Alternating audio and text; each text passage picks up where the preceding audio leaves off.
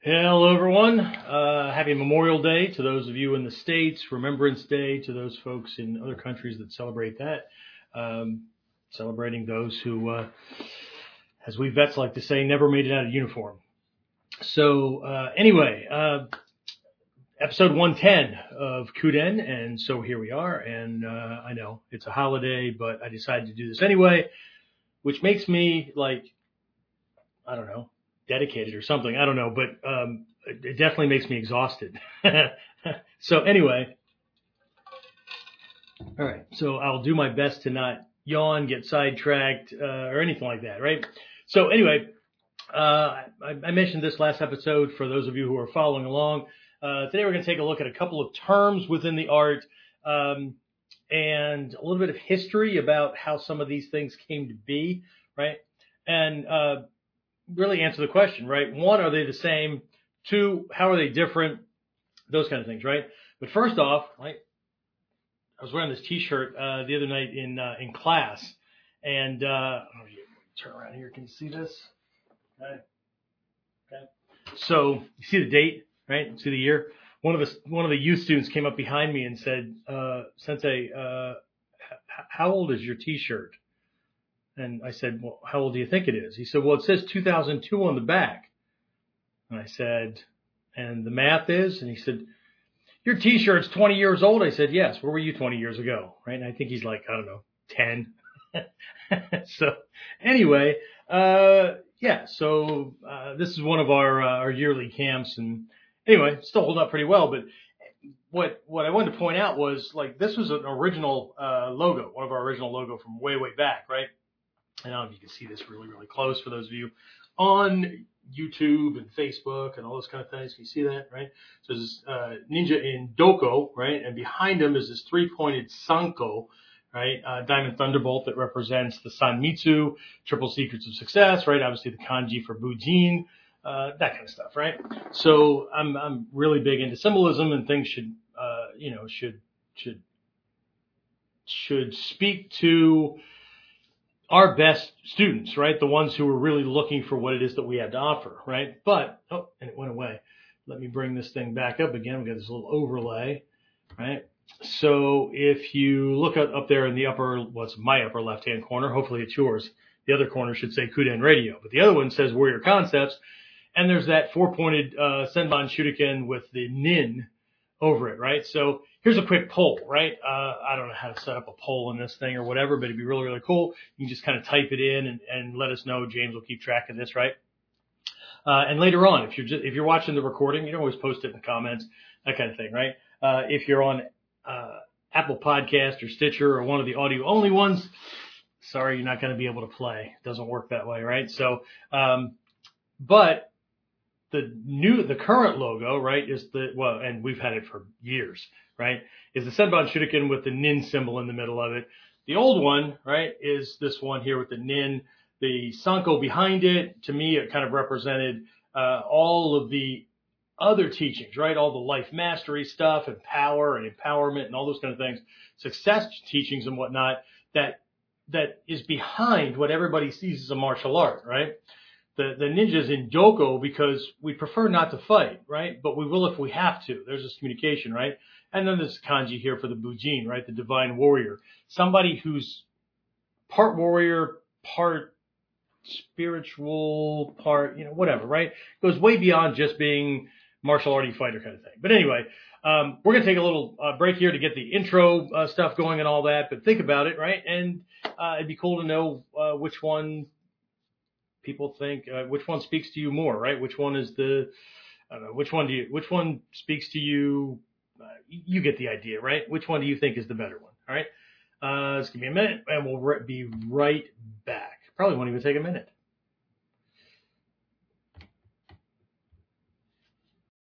So the big question is this: how are self-defense and success-minded people like us, concerned citizens worried about protecting ourselves, our loved ones, and the things we care about from the monsters we know exist in the world? How do we train in a way that gives us the skills, knowledge, and understanding we need without becoming paranoid fighters or killers ourselves, and yet still allows us to be the hero protector the world needs us to be? That's the question, and this podcast will give you the answers. My name is Jeffrey Miller, and welcome to KUDEN Radio, Real training for real people in a real world. And we're back. All right, excellent. So, I don't know, James, anybody start typing things in or anything? I see numbers coming up and down with things. That's all right. That's okay. Maybe people don't have preferences, or maybe I don't know, maybe they don't care.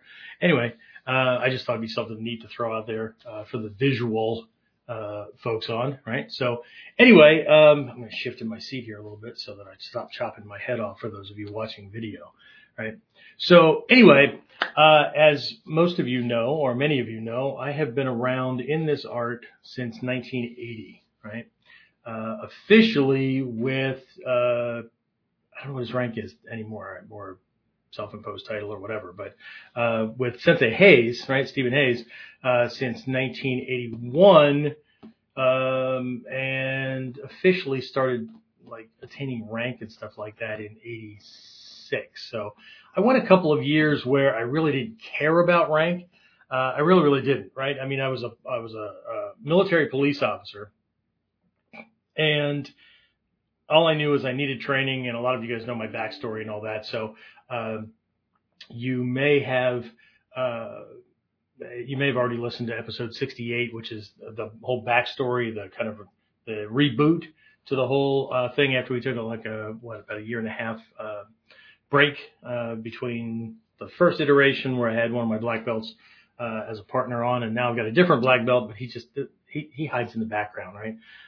So anyway, the point is I've seen many different changes that have occurred in the art, right?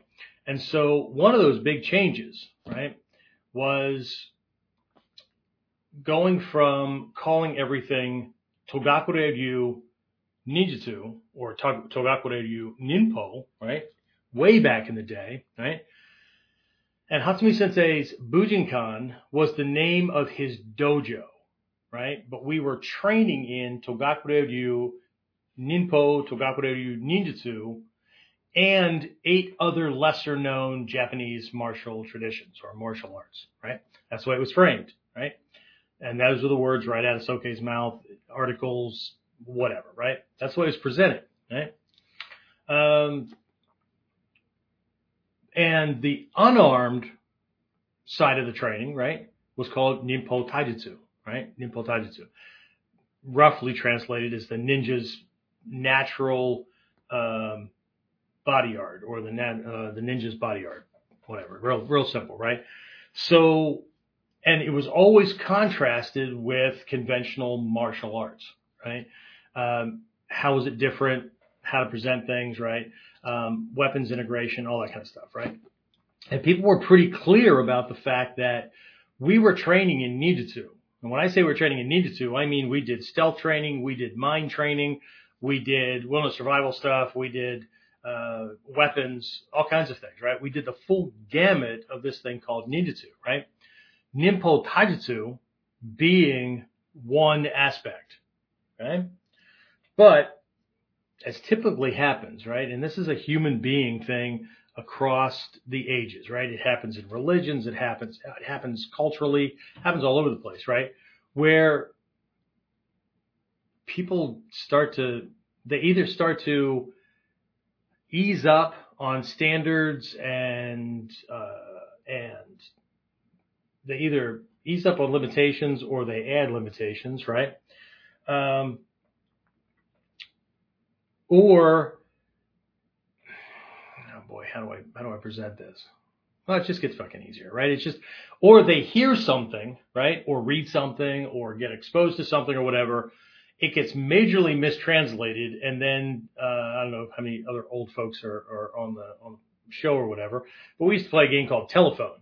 And what Telephone was somebody was given a piece of paper or whatever, right? Had something written on it, right? So what they would do is everybody would be in a circle, right?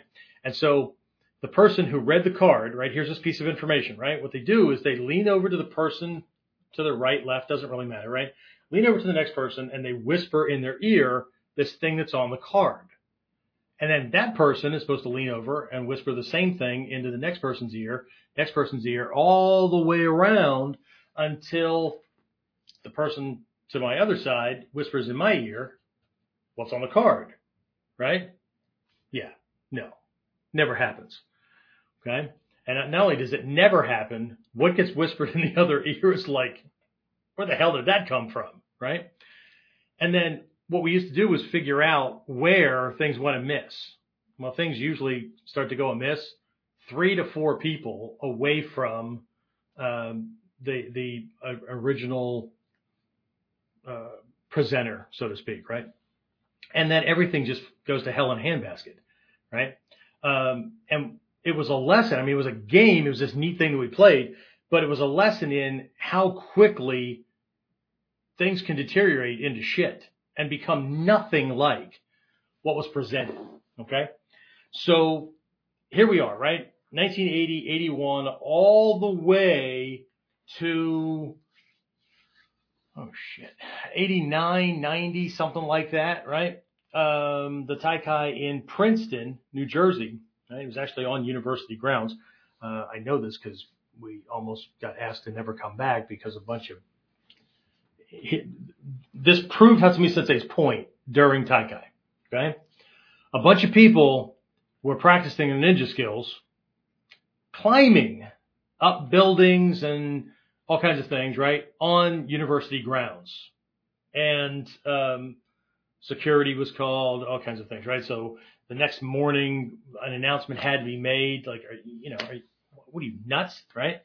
So what ended up happening was, for all that time, right, and even before that, right, because I jumped on late, right? Ninjutsu officially started in the U.S. in 78, I think, something like that, right? So I'm 2 years behind already, right?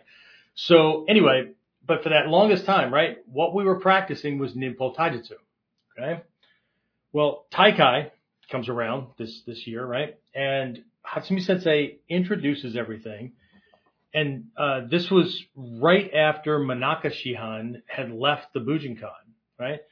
And again, all kinds of crap came around and there became this political bullshit back and forth and all that kind of stuff, right? Tadamura Sensei, Hatsumi Sensei's cousin, had already left previous to that. I think that was around 86-ish, 86, 87, something like that, right? That was a shit show. That was a fiasco, right? It was a one-sided shit show, but either way. And so we're here at Taikai, we're in Princeton, New Jersey, and Hatsumi Sensei starts discussing how what Manaka Shihan was teaching as part of the Bujinkan, these basics, these very, very critical basics, right?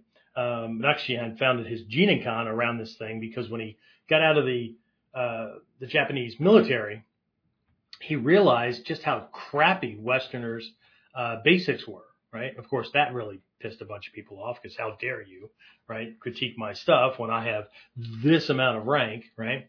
But anyway, Hatsumi Sensei was talking about how that was really, really important, right? And people do need that, right? So, if you can get some training in that direction, if you can, whatever. Because up to that point, before he left, Manaka Sensei was Hatsumi Sensei's right-hand man, right?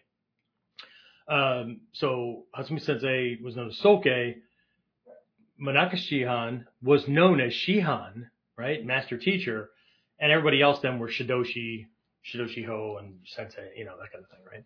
So anyway, Hatsumi Sensei was explaining how this was really, really important. This was, now from 5th degree up, people have to pick a side. And that's just the way Japanese tradition works. You have one teacher at a certain point in your training, and that's who you get your information from, right? You are formally a part of a lineage, and that's it, right? It's not that you can't get other information, but you can't just keep jumping around, right?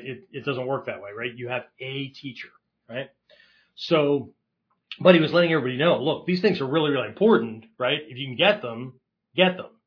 Just know that my students who are this level, right? I think he said 5th dan, right? In today's world, it'd probably be 10th, 15th dan or whatever. But then, right, if you're here, then you need to basically pick a side, right?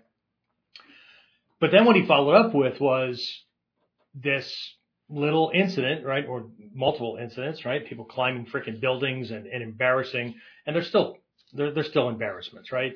for a lot of people, the embarrassments are those who have jumped ship and are no longer with the Bujinkan. Now that Hatsumi Sensei has passed the torch, right?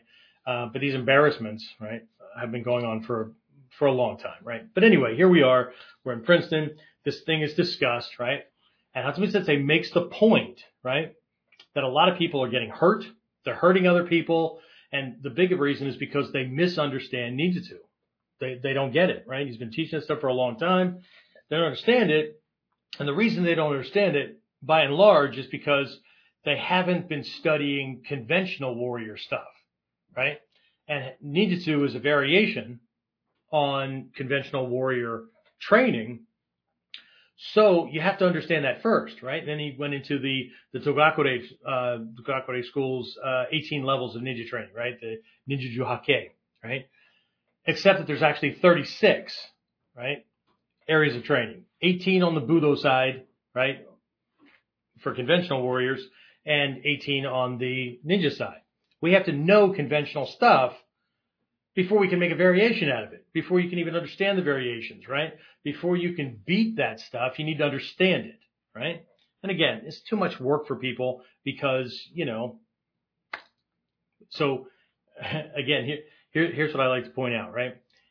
If you think I'm full of shit, then you must by default think Hatsumi Sensei was full of shit because I'm only passing on. I'm just a messenger, right?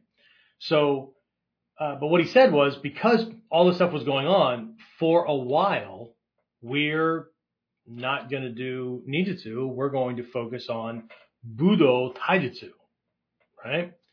Because people need to understand this, right? So we're going to focus on Budo.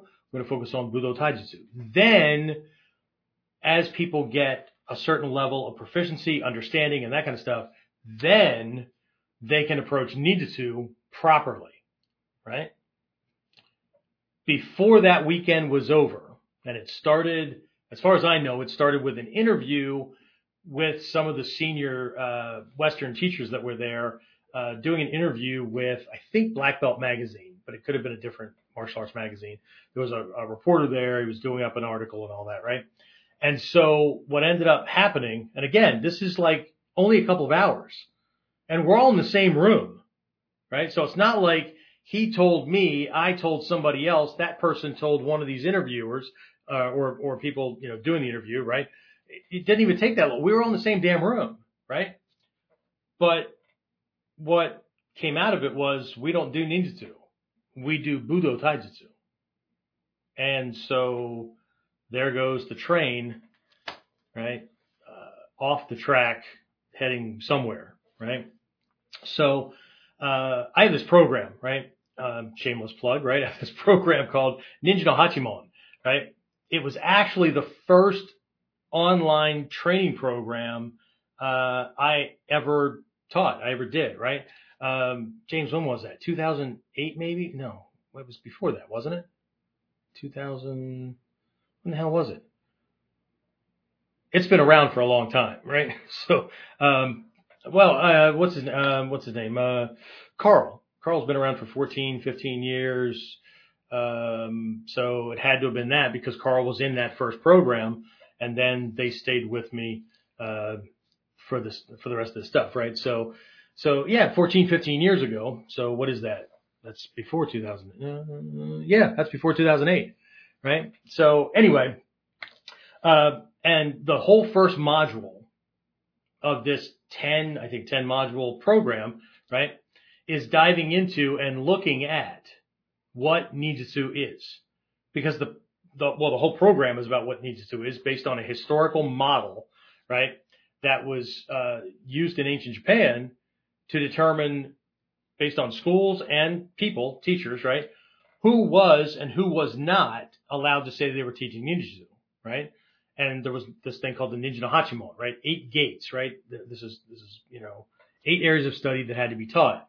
Now, I have more of I'm going to say it's an updated version, but it's not me throwing whatever shit together, right? It's understanding what's being taught in the original 8, and then what does that look like in today's world, right? So, and my students have to reconcile between the two of them. They have to learn all of it anyway, right? So, but the premise of it was, if we're going to be doing this stuff, or we're going to be doing this thing that we say we're doing, we think we're doing, or whatever, we should probably know what the hell we're talking about. We should probably know what is involved, right?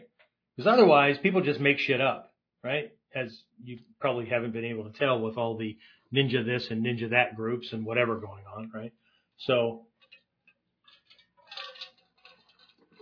anyway, so I thought during this episode, what we do is kind of take a look at a couple of these little lessons. And if you're interested in going through the whole course or whatever, we can put out a link or something, or you can just, well, there's the URL there in the lower right-hand corner for Online Ninja Academy. That's where you can find it, as well as Ninja Mind and a whole bunch of other programs. But anyway, what we do is take a look at one of these lessons, which is really breaking things down, right? And one of my favorite things to do when I'm teaching, and Hatsumitsu's pointed this stuff out as well, so have several of the other master teachers, right? We are trying to learn a uniquely Japanese approach to lessons that came through China, all the way back through the Silk Road, all the way back into India, that kind of stuff, right? And of course, things were added to, adapted, all that kind of stuff based on, the size, armor, weapons, other types of considerations and stuff, right? But the essential nature of the techniques, the essential nature of the training didn't change. But what can happen, though, is to go from an Asian perspective on not only warfare, but life and life as a human being and all these kind of stuff, right? And just dropping that into a Western culture that in some instances is very different, right? It's very backwards. So you're not just trying to translate an Asian way of thinking into a Western way of thinking, but you're also trying to use Western reference points, 20th, 21st century reference points, to translate stuff that modern Japanese or Chinese people have a hard time relating to, because we're going back several centuries, right? The language is different. The way you're referring to things, all that stuff is different, right?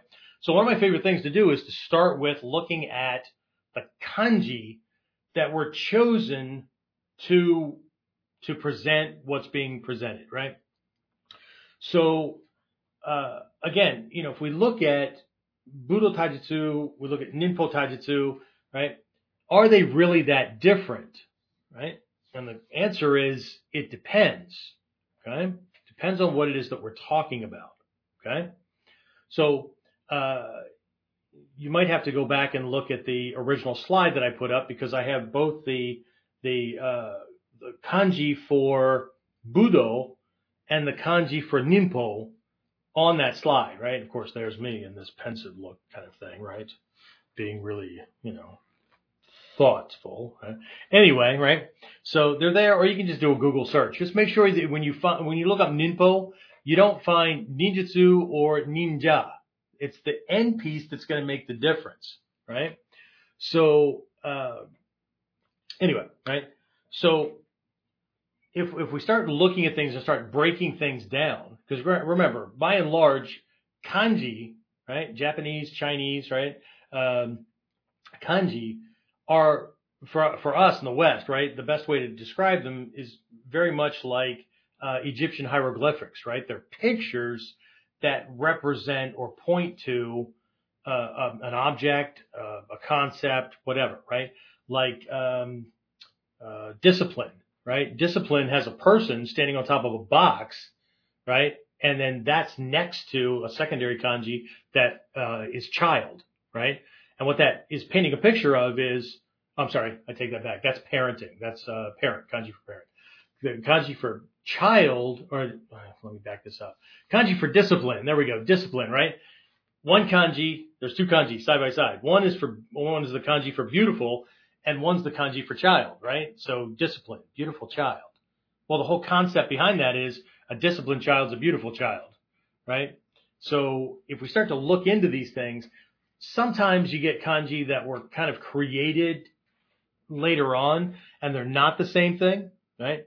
But by and large, you're looking at a picture, right? And you need to understand what's happening. It's kind of like the kanji ichimonji, or the kama ichimonji, right?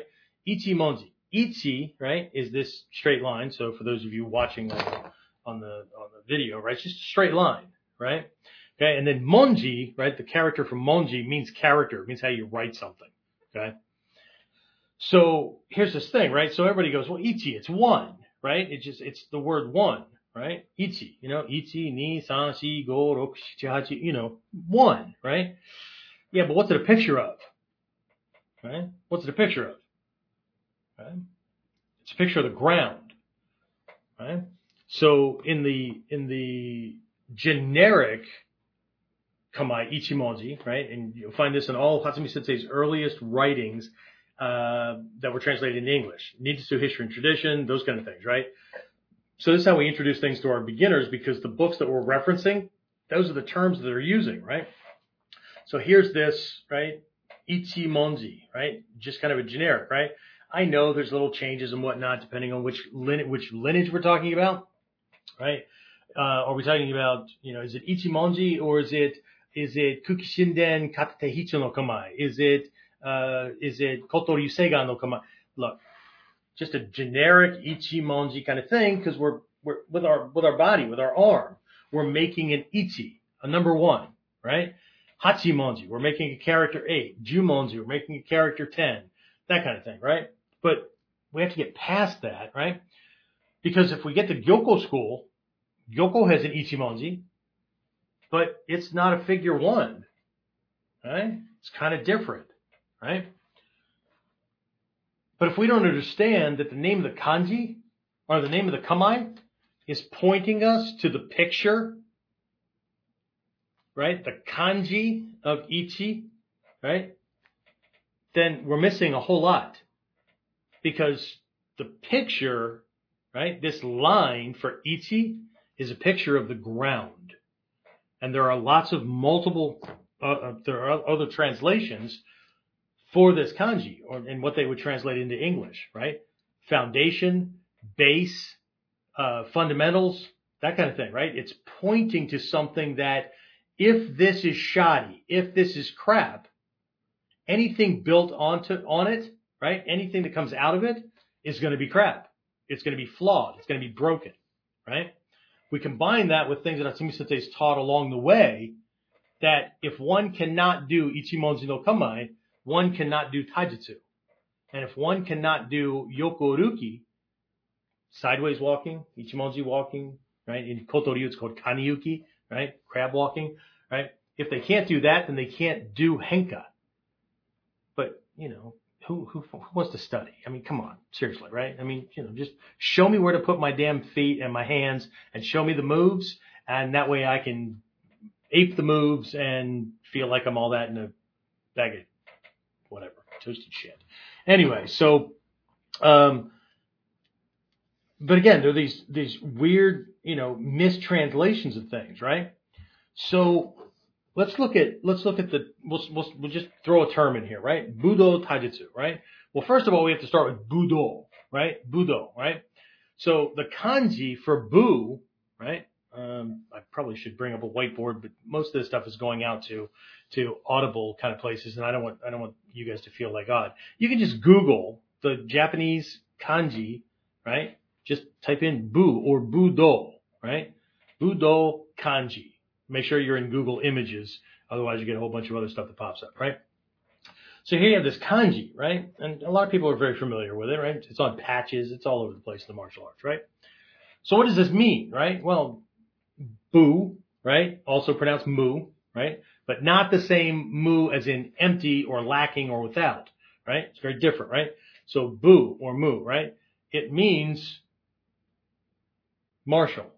Right? Warfare. It implies warfare, right? Martial, right?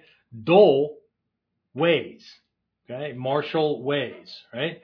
So Taijutsu, right? Tai, kanji for Tai is body. Jutsu, art or skills, okay? So Budo Taijutsu, body skills for martial ways, right?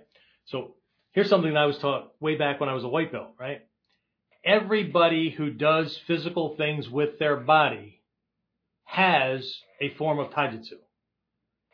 This is not something that is owned by the Bujinkan. It is not something that is owned by our 9 lineages. It is a general term. Taijutsu, body skills.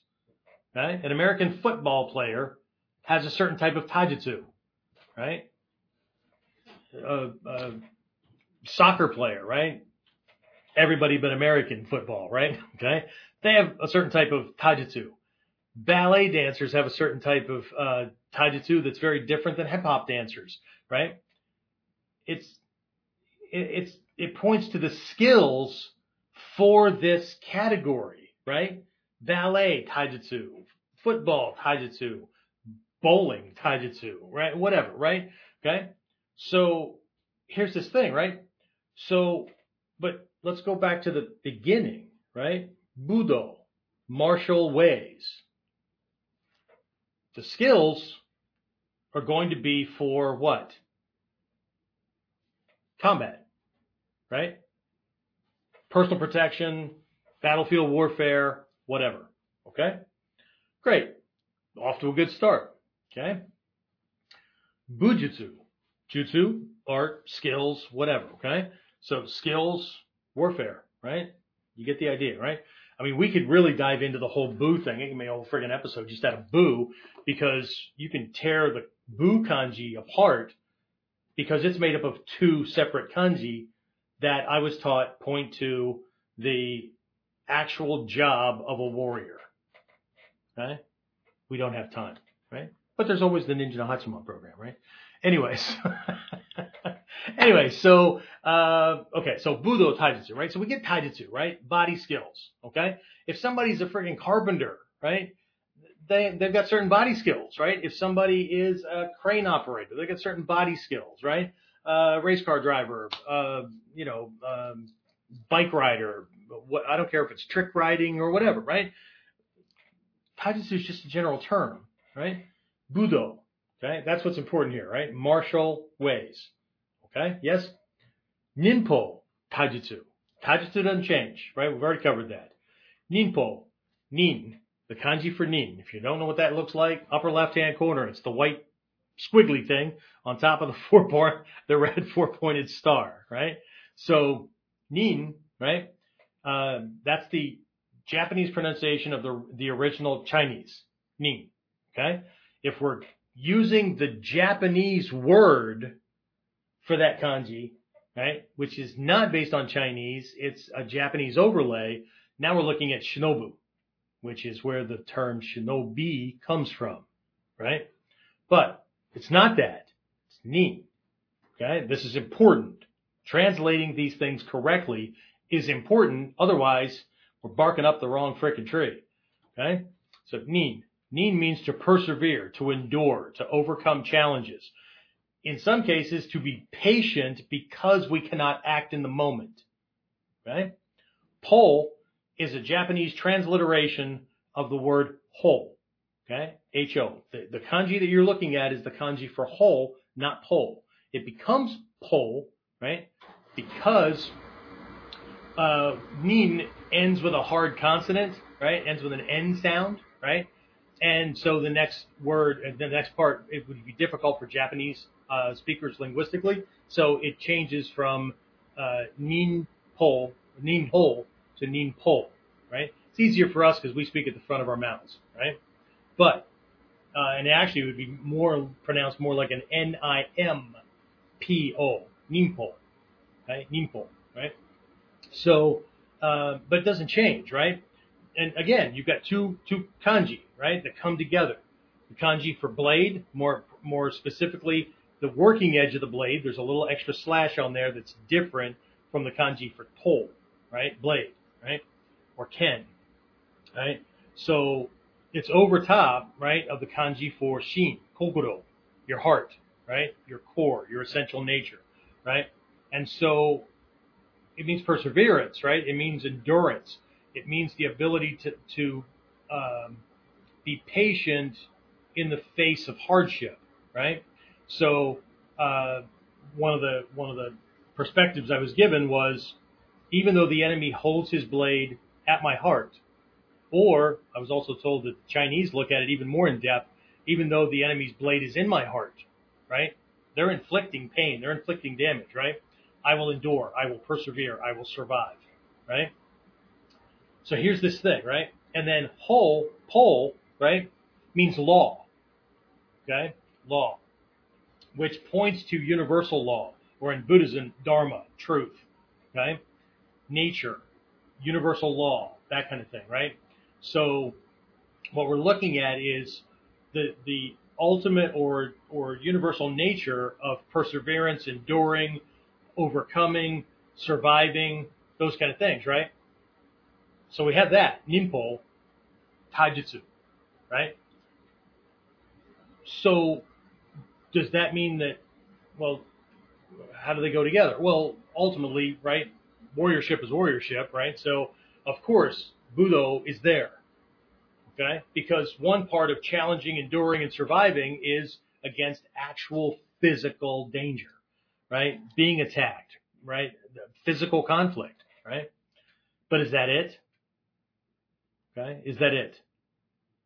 Right? And I know I've mentioned this over and over again in different episodes where Hazumi Sensei shared, and this is not me making stuff up. You can look it up in his books, videos, and all that. It shows up again and again where he talks about when he first met Takamasa Sensei, right?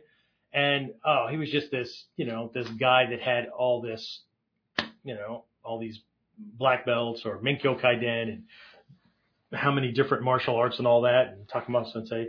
He's just trying to impress this guy. He wants to be his teacher. And Takamasa Sensei says, yeah, okay, but can you survive? Survive what? I don't know. Whatever comes up. Can you survive? Okay? The point is, this is not just all about physical conflict. Right? Broken hearts. People trying to stab you in the back. Right? Family members. Right? Out to undermine you. Whatever. Right? Whatever. Right? Sickness, old age, health, life. Right? Can you survive? Can you endure? Or will you just turn into a sniveling, whining, pissing, bitchy little wimp, right? But when everything's going well, right, then we can walk around with chest puffed out. We can be all that in a bag of microwave popcorn. But, when things don't go our way, then the next thing you know, we're blaming other people. We're attacking people. We're crying in a corner, pissing ourselves to sleep, whatever it is, right? Can you survive? Can you endure? Right? And so there's a lot more to Ninpo Taijutsu. Breathing methods, what else, right? Relaxation, right? Things for enduring life, health. That's where the Amatsu Tatara and health kind of things come in and all that, right? Okay. Just basic walking is a Ninpo Taijutsu skill. Walking, ninja aruki, right? Because ground surface changes, things change, right? The way we walk and carry ourselves. It's not just about tripping and being able to do break falls and rolls and fancy cool ninja moves, right? The way we walk and our basic posture affects our joints, affects our spine, affects our neck, affects our brain, right? Everything, right? And all of these things are included. It's not just about the warfare. Is the warfare there? Yes, of course, right? But Ninpo Taijutsu, when we're looking at the Budo side, is very often the same skills, but how it's done, how it's applied, when, where, how, the timing, all those kind of things, everything changes. Everything changes, right? Ninpo Taijutsu, at its very core, has something called Kyojutsu Tenkan, right? The juxtapositioning of truth and falsehood. What that means in basic English is nothing is ever what it looks like. Because if what you're doing is what it looks like, he'll defend against it. Consciously, subconsciously, flinch response or whatever, right? So it's not the same. Does it have some of the same elements? Yes, of course. But is it the same? Okay? It's not the same in that there's a lot more to it, right? And then that leads to ninjutsu, right? Ninjutsu, right? The art or skills for enduring, surviving, of which Ninpo Taijutsu is only one aspect. Pretty funny, huh? Okay. Somehow from 1989 or 1990 to now, ninjutsu, people still call it ninjutsu. I practice ninjutsu. Do you really? Okay? I practice ninjutsu. No. You may be practicing Ninpo Taijutsu, maybe with some extra weapons thrown in. Okay? But more than likely you're practicing Budo Taijutsu, which is indirectly a part of ninjutsu. Right? Ninjutsu itself doesn't even require combat skills.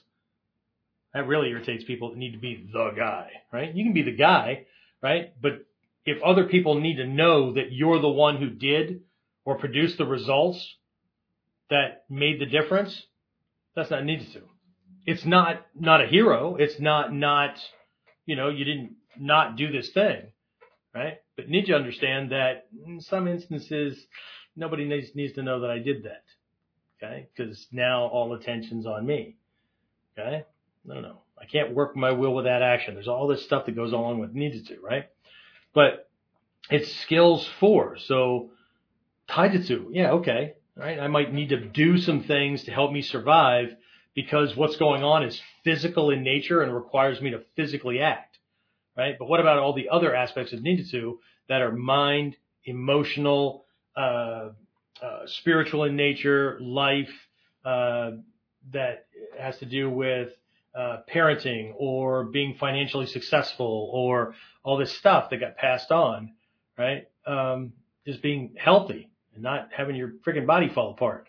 I mean, it's going to anyway. It's just the way things work, right? I just read something, some scientific journal not too long ago because I have weird hobbies, right? That talks about the number of mutations that your body has every day or every year, right? And how they get, the more and more those mutations happen, the older you get, right? Interesting. Anyway, to me, right? But anyway, right? So very different things, right? Very different things. Are they related? Yes, of course, right? But the trick in ninjutsu is and this was, I'd like to say beaten into me, but probably physically, mentally, all that stuff, right? If he knows what you're doing, if they can see what you're doing, they can understand it when you're doing it, if they can catch it in the moment you're doing it, it's not ninjutsu. Okay? Way too many people are throwing around words that they have no freaking idea about, right? Can you use the words? Yeah, of course. You can do whatever you want, right? I've got a stepkid along the way who was always confusing words, right? Right? We had great laughter around the dinner table because one of those mistakes was calling her sternum a scrotum. So you can use the words. Probably not going to communicate really well with a doctor should you need the right word, right? Doctor, my scrotum hurts. Well, 1, you ain't a guy. 2, they're going to be looking in the wrong place, right? So we need to be careful, right? So again, these things are flying around. It's my responsibility, right? As a Daishihan, former Shihan, Shidoshi, blah, blah, blah, blah, blah, right? It's my responsibility to make sure that my students can correctly, not only is it my responsibility to pass on the art correctly, but to make sure that my students understand what it is what they're doing. I mean, this is hard enough in the dojo, right? My Shinobi Kai people know this, right? My long distance people know this, right? You can watch something from 4 different directions in the dojo and still not see what it is that you're supposed to see, right? It's hard enough for us to get it because, your number one goal, if you're practicing ninjutsu, your number one goal, or Ninpo Taijutsu, is to be able to trick your training partner, the person who knows what you're doing. You're both working on the same technique. They know the technique. They know what's coming next. But your goal is to trick them. And I don't mean doing something outside of the technique. I mean working the technique, but you catch them. If you can catch them, if you can catch the person who knows what you're doing, nobody else stands a chance. Okay? This is not just about fighting skills. This is not just about, beating people up and winning and all that kind of stuff, right? Okay? Because if it is, you're going to be really, really confused when we get to the upper levels where we start talking about Things like you don't have to win, just don't lose, which really starts to bake people's noodle, right? Or we start talking about, drop your need to win or your fear of losing. It'll be those things that cause your demise, those kind of things, right? Because everybody's wrapped around this like it's a freaking sport martial art, right? Like you're going home with some kind of trophy. You are, right? It's called your life. Right? If you need something other than that as your trophy and testament of doing things well, see, that leads to a whole other area where our Ninpo Mikyo comes in. Right? Anyway.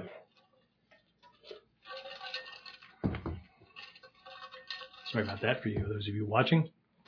James, let's fire you up at the moment. I know that was real quick and down and dirty, but I just had a recent conversation with somebody that reached out from me to connect. They're actually from India. I'm not going to go into their details or anything like that, but I do want to read a little bit of a thread of our communication back and forth because, again, now, there's a lot of forgiveness on my part going out to this individual with their conversation because I understand that they're coming from a conventional martial arts perspective. But I think it's important to help to highlight the differences between what we would call Budo and Ninpo, Taijutsu, and this conversation that he and I had, right, should help to highlight some of these differences, right, especially the thing that comes at the end, right? Unfortunately, I had to, cut off our conversation today because it's a holiday and I was trying to do things with family and whatnot. And as much as people think I should be available 24/7 because they're used to Amazon shipping out shit the same day, doesn't work that way, right? Okay. So people want to do things traditionally, but they want a teacher to be around like they're a drive-up window. Yeah. Because if you want to do things traditionally, you should probably move in with your teacher, go to work, make the money, bring it home, do all the cleaning, do all the cooking and all that kind of stuff, and be grateful when your teacher passes on a lesson. So that frees up your teacher to do whatever. But see, people don't want to be that traditional because, well, what kind of fun is that? It's not about fun. It's about getting the damn lessons. So how traditional, whenever somebody, James knows this, I use this all the time. When somebody says they only want to do things a traditional way, I ask, really, how traditional you want to get there, Bubba? Or Susie Q or whatever, right? So, because it goes deeper than that too, right?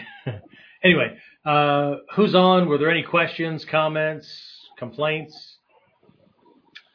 Just one comment. Old Ways Trainings said, someone once told me the two were basically the same.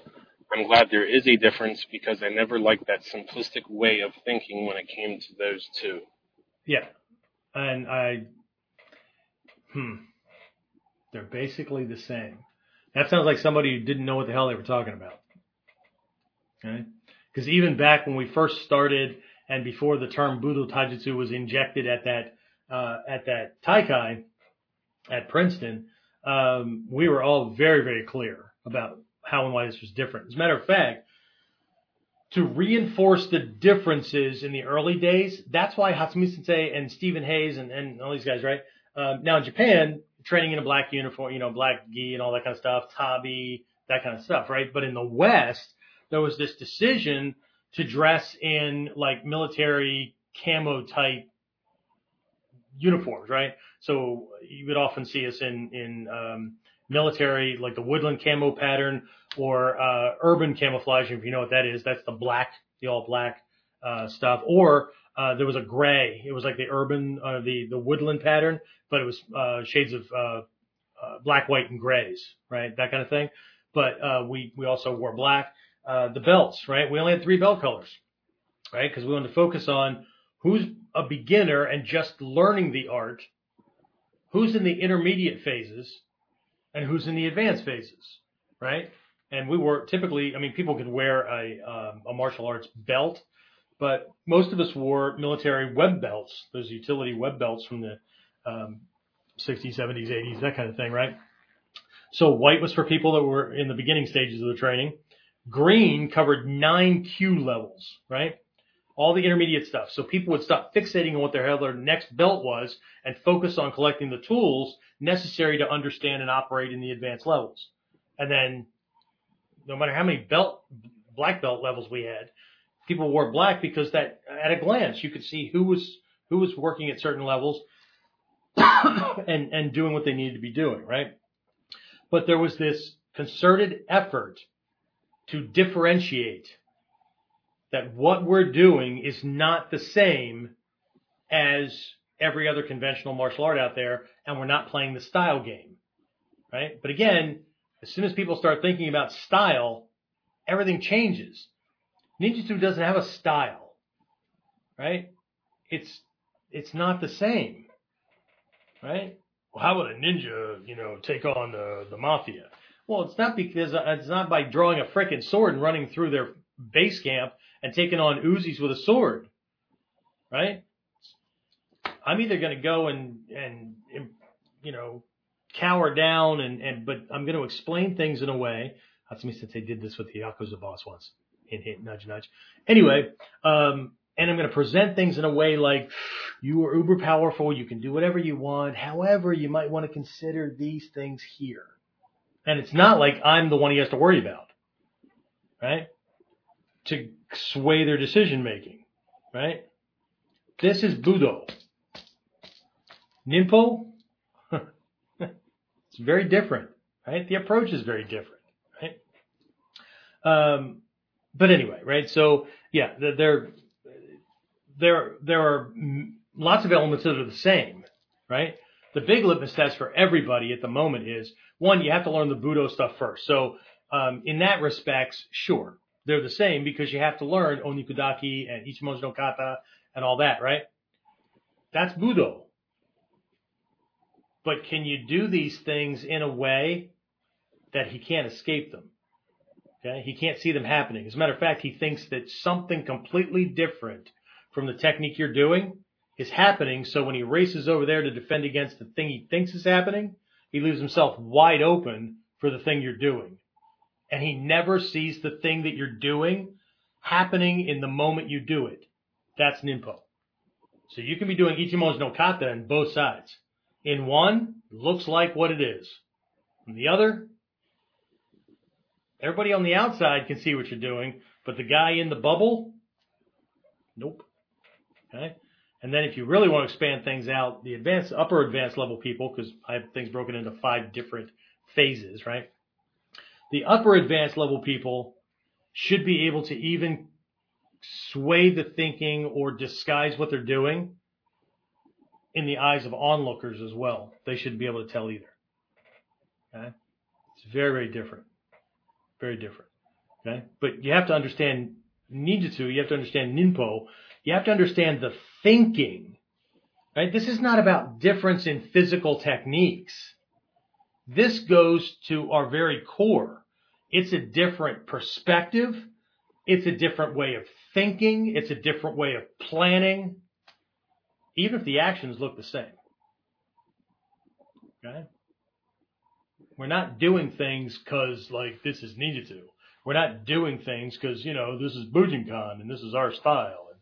Right? As a matter of fact, in Isuke Sensei's dojo, if you make a mistake, right, if you keep screwing something basic up or whatever, right, some of the seniors will come over and after they finish laughing at you, right, especially, like, if I'm just letting some of my guys know. If you're one of my students, right, I have taught you the correct way to do things. If you go to Japan, you're not doing it that way, okay? And this has happened in the past. Well, they'll laugh and go, well, who's your teacher? And they'll point at me, and they'll go, we were just asking. We know who your teacher is. So how is it he's doing it right, and then they'll laugh again, and they'll go, okay, this is your style. And they'll imitate this person's thing. And they'll go, no, it's like this. And they'll show the right way, right? But your style, right?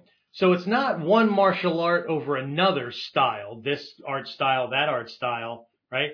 It's your style of movement, right?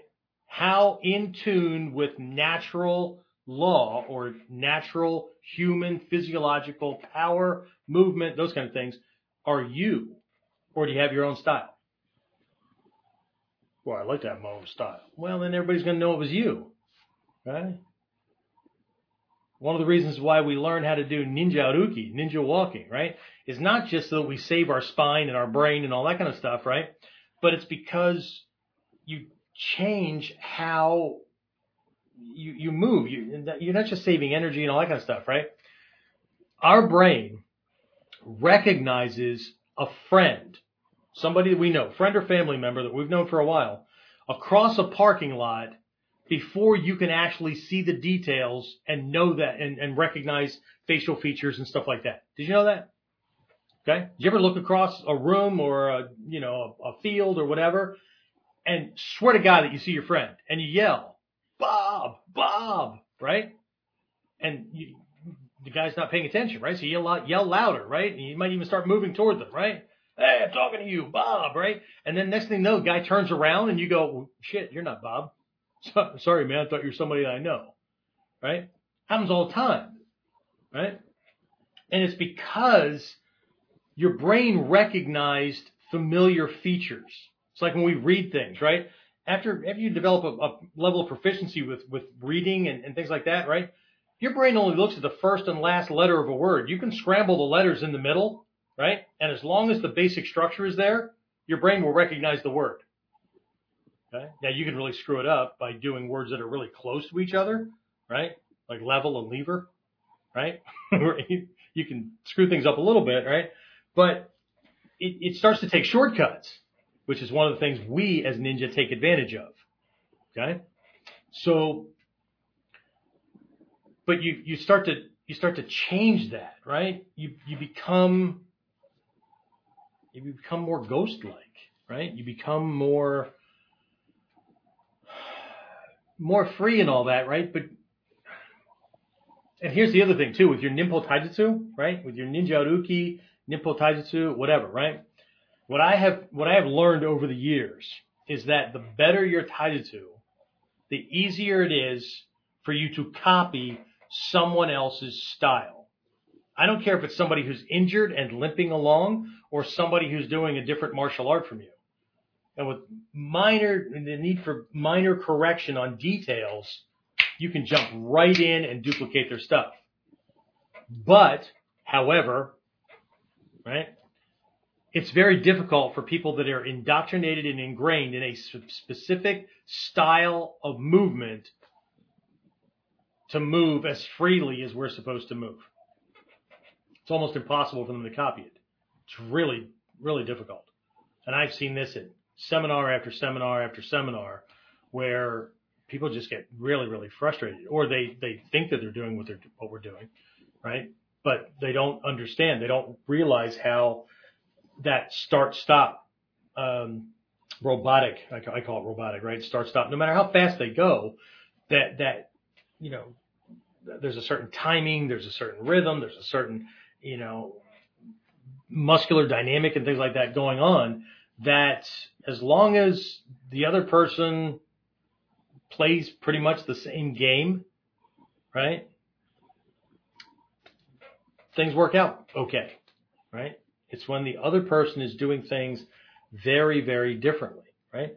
But this isn't just a ninja thing, right? The reason Chuck Norris, and I'm gonna step on sacred land here, right? Because Chuck Norris is the invincible god, right? So, but the reason Chuck Norris won all of his tournaments in the beginning was because he went up against Japanese stylists, and his Taekwondo was very different, right? He retired after the last fight he had. Was the last fight he had because he went up against another Korean stylist, and he lost, right?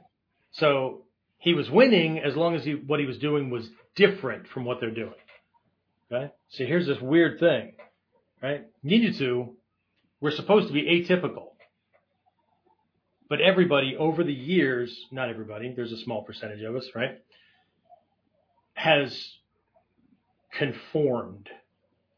The nonconformist art has been taken over by people who need conformity.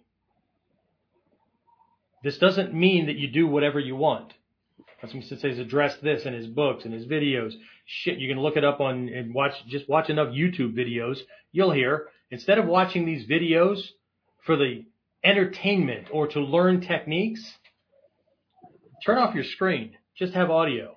Or maybe just close your eyes or whatever and listen to the techniques he's orally transmitting, not the physical techniques that, because everybody fantasizes about being that indestructible warrior. Right? You're going to be an indestructible warrior, you better know more than physical techniques because this body breaks. Okay? So how do you control the bubble? How do you control the situation? Right? When we control them, right? When most people think of control, again, we're taking something Asian and we're going to try to translate it from a Western perspective, right? But hell, even remember, most Japanese didn't think and don't think like a ninja, right? So, well, how the hell is that supposed to work, right? So, but here's a simple, for instance, right? When most people think of control, right? When we say a ninja controls his attacker's decisions, right? Or takes control of the fight long before the attacker ever realizes that he lost it. That was one of my very first lessons as a white belt. Okay? Not Sanchin no Kata, not Ichimonji no Kata, not, as a matter of fact, back in the day, Hatsumi Sensei didn't even teach names, and we were not taught that there were scrolls and kata on the scrolls. Here are the principles and concepts, which is why my school, my thing that I'm building, right, is called Warrior Concepts, right? It's not about the style. But anyway, right, most people, when they think of control, they think of some kind of force, overt or implied. I'm going to get this guy to do what I want. I'm going to manipulate him. I'm going to trick him. And all those are true, right? They're just not done the way most people have been taught that those things happen. You want to control somebody, what you need to control is their perception of what's real, perception of what's happening in the moment. Because their perception, their belief, their viewpoint, whatever, right, determines their thoughts, their words, their plans, their actions, and the outcomes those things produce. You want to control somebody, stop trying to overtly, because if you do it the way most people do it, the other person has to be paying attention. They have to think the same way you're trying to communicate. And then what if they don't? Well, then you've been found out, and now you got a big old fucking problem, right? So this is not, the art itself is not what it looks like. It's not just that ninjutsu is teaching you that, look, in ninjutsu, things are not what they look like. Well, you know what? Ninjutsu is not what it looks like. Right? And that's why Hatsumi Sensei has always said over the years, you need to find a Shidoshi or a Shihan, and now it's Dai Shihan, whatever, who can translate the lessons, who can give you the tools that you need to understand what I'm doing. What do people do? They just go to Hatsumi Sensei's class. Or they just focus on the physical combat, right? Which is all great. But how many times this week have you been physically attacked by somebody? How many times were you in an argument? How many times did somebody try to control you, manipulate you, irritate you, right? How many times did somebody, I don't care if it was your teenager who, circumvented the rule system or whatever to try to get away with something, or somebody at work, or the pushy salesman, or the advertising on TV, or wait, you guys don't have TVs anymore. How about the advertising between YouTube videos, right? Where they're trying to control and manipulate how you think about something, and they already know how you think. So every time you see a commercial or one of these ads and you go, well, that's stupid, who would buy that? They're not talking to you. Okay? Every time you see one and you go, oh, that's cool. And you start to reach for a freaking credit card, they already knew who they were speaking to. They already know who their primary customer was. Right? They don't just throw shit out there. It's too expensive. Right? There's an attempt to control at every turn. Same thing with all this political bullshit that's going on, or social re-engineering and all that kind of crap. Right? So, anyway. But if we're just going to Budo and Ninpo Taijutsu, please do me a favor and stop saying you're doing ninjutsu. And I really get offended when people say they're doing Bujinkan. Bujinkan is the name of the organization, which is what threw most people off when Hatsumi Sensei broke up Soke ship and gave 9 schools to 8 people. But there should be a Soke of the Bujinkan. Really? He inherited the Bujinkan from Takamatsu Sensei? Nope. Takamatsu Sensei's dojo name was something completely different. And the beginning, Hatsumi Sensei, his dojo, right? Bujinkan. Hall of the Divine Warrior. Or Hall of the Divine Warrior Spirit, right? But even before he became Soke and he was teaching, right? And before he formed loosely a curriculum, right? What he was teaching, what he was passing on, was called Hatsumiha, right? Hatsumi's school, Hatsumi's curriculum, Hatsumi's approach. Interesting, huh? That's what happens when we just listen to other people and we don't do our fucking research. We're trained to be ninja, but we can't get the basic premise of a ninja right from the beginning. Information gathering. Validating information so people can't blow smoke up our ass. Interesting. So when people look at me and go, we don't do ninjutsu, we do Budo Taijutsu. You do what you want. Obviously you're doing Budo Taijutsu. Right? All of the general program in my school, right? And we call it our Mastery Leadership Program, right? These people do Budo Taijutsu. And they're introduced to ninjutsu and ninpo concepts. Those who are in my Shinobi Kai, right? Shinobi group, Shinobi organization. My long distance students have no choice. That's what you're in, right? Their training's different. And not just because we hit harder, throw harder,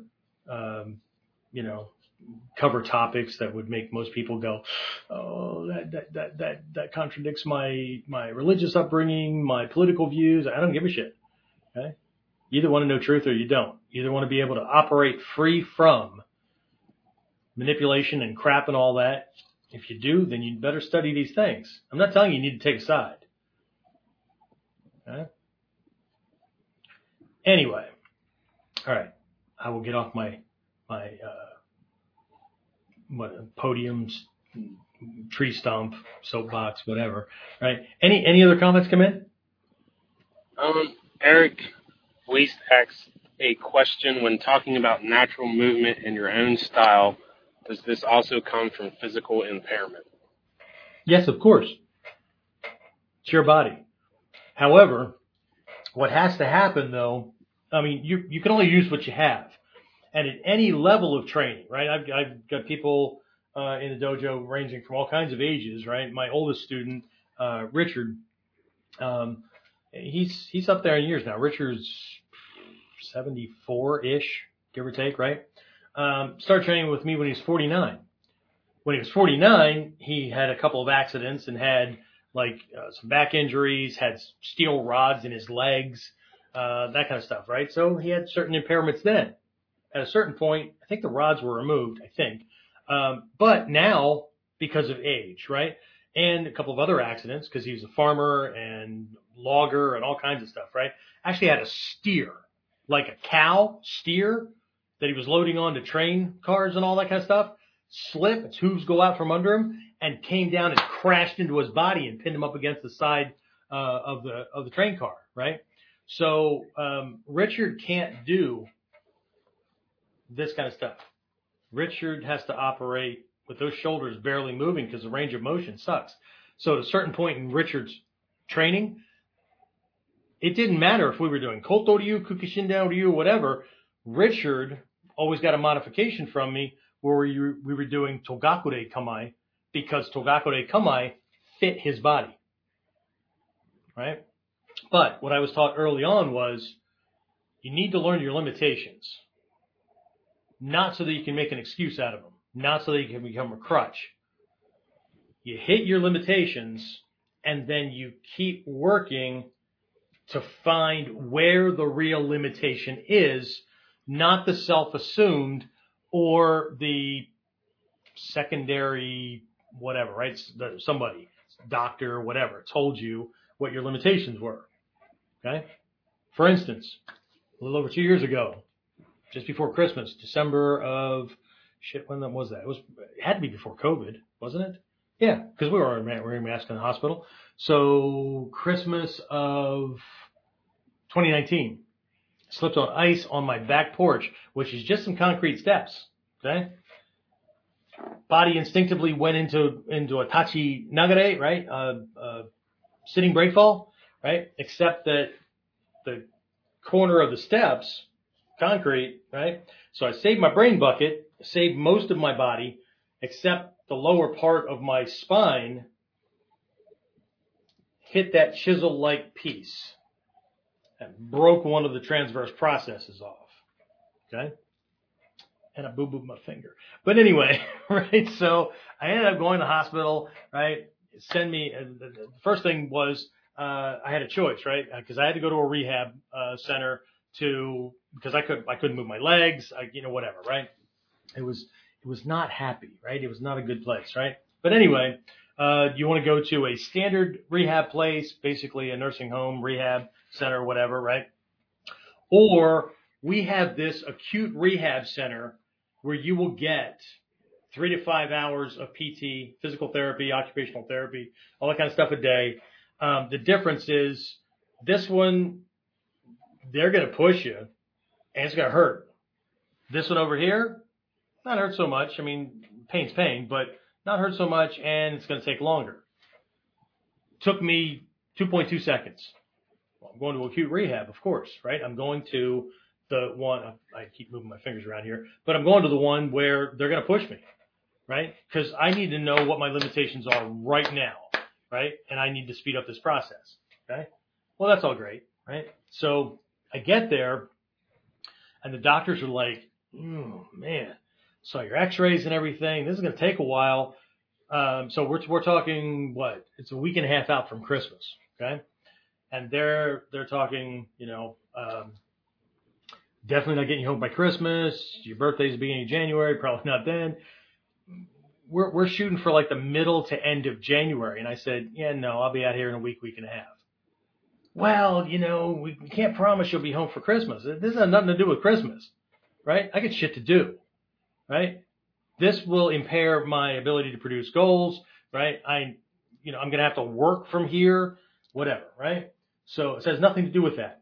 But I promise you, if you do your job and I fix my sights on a week to a week and a half, we will both know within the next couple of days which one of us has the more correct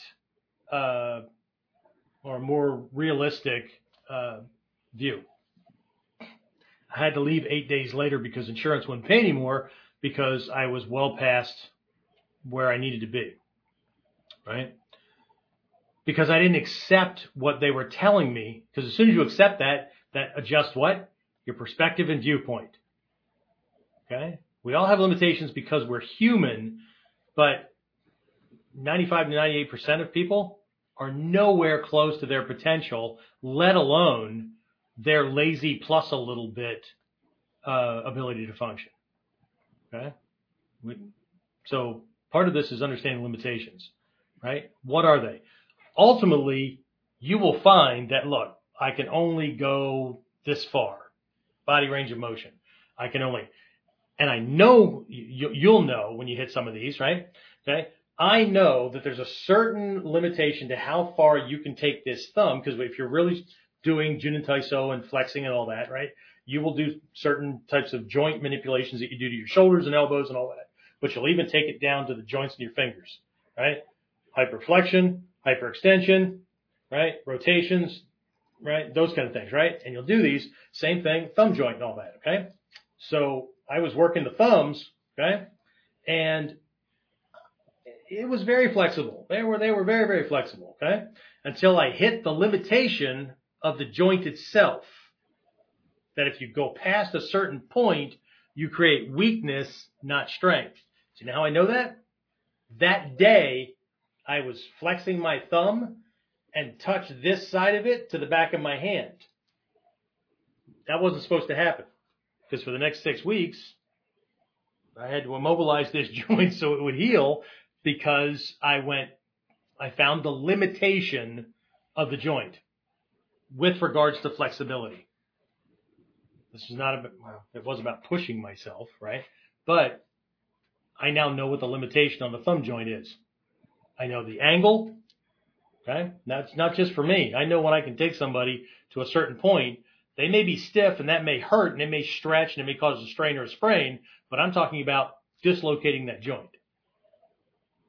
Right? This is not a tough guy thing or whatever. This is, I don't know, maybe it's the opposite. Maybe it's just being too damn stupid. I didn't know that I wasn't supposed to be that dedicated, and I just listened to what my teacher taught. So anyway, so yes, I understand physical impairments.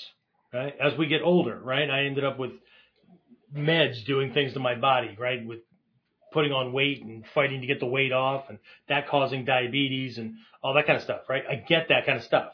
I get it. Okay? But it doesn't become a crutch. It becomes a baseline that we work with. Okay? So absolutely. The cool thing about Ninjutsu is that you can modify things based on limitations without, this is going to sound like I'm an asshole, but I'm going to say it anyway, right? Have you seen martial arts demonstrations where people are doing, I mean, they're handicapped in some way. Have you seen guys that are completely missing legs and all that kind of stuff, right? And they're in their gi and all that kind of stuff, right? And they're doing these kata, right? But they're moving as though they possess the leg to throw the kick, right? But what they'll really do is just kind of throw their hip, right? And then they'll punch and then they'll punch. And so what they've done is made it so the person can do the kata with their body, but the person really can't fight that way. Does that make sense? Instead of taking what the person has and making that work for them, they're still trying to imitate that which was created and passed down by people with 2 arms, 2 legs, that kind of thing, right? If you really understand the principles and concepts, you can teach this stuff to almost anybody. I've taught people in wheelchairs, but we had to use the wheelchair, right? And the way they're going to move in hira or using a hira type movement or this turning evasion kind of thing in a wheelchair is going to be different than the way you and I move. I know that because the way you and I move is all legs. They're going to have to steer the wheelchair with their hands and arms. They don't get to cheat. Okay? I taught a guy with spina bifida. You know what that is? It's a hole in the flesh to the spine, all the way into the spinal cord. So he had nothing from that point down. So he wore these shoes that each had different size lifts on them so that they evenly touched the ground because he was born with multiple birth defects, right? One shorter leg, one longer leg, but banded them together and then had these crutches that had the like ring on the forearm kind of thing, right?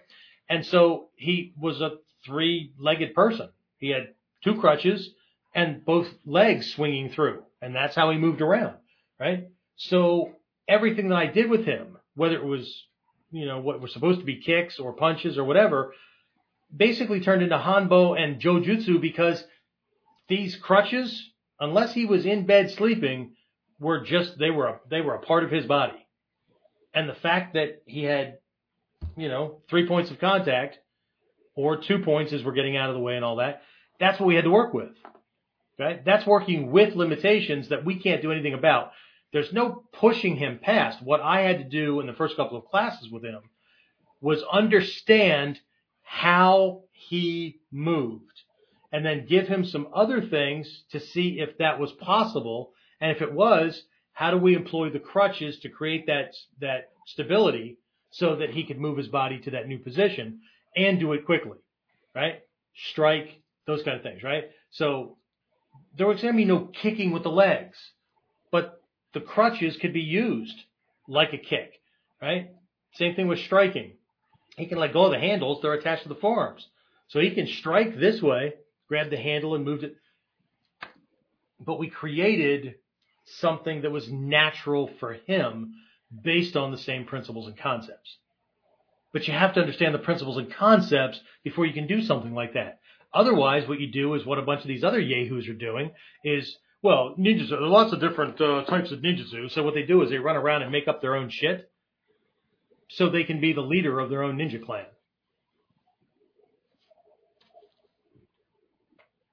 Anyway, James, you haven't seen anybody like this running around. Anyway, you're online way more than I am. I don't have time for all that shit.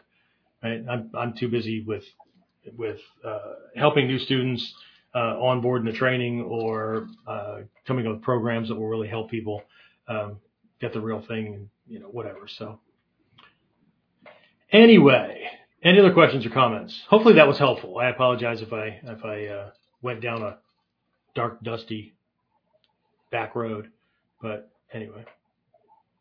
No, nothing else. Okay. All right, so still have a couple minutes. All right, so what I'm going to do is I'm going to jump on this little thing here. Again, not naming names or anything because, this is not about who it is, right? But I'm going to go down through this thread here just a little bit so that I can reinforce a point, multiple points actually, right? Because this doesn't just point to answers to questions. It points to how we answer questions, okay? Because if I don't know where they are in their head about whether it's a question they're asking or something they're trying to get their head wrapped around or me trying to convey a lesson, if I don't understand the processor, I can't communicate very well, okay? So there's that. There's something in here about kamae. There's something in here about speed, all that kind of stuff, right? So I'm just going to kind of go down through here, and then we'll see if anybody has any questions or whatever. But I'm going to very, very quickly, and I'll summarize things so it's not this big old thing because some of the comments and back and forth was a little bit long. But anyway, so again, he's a martial artist from India. He's watched my videos on YouTube, read my articles, that kind of thing, right? As a matter of fact, most of my serious students have come to me after binge listening to KUDEN at the wazoo and finding at least some of the 600 articles I have circulating around the internet. So anyways, right? So I just said thank you for your kind words. Hope you found value in my articles and videos.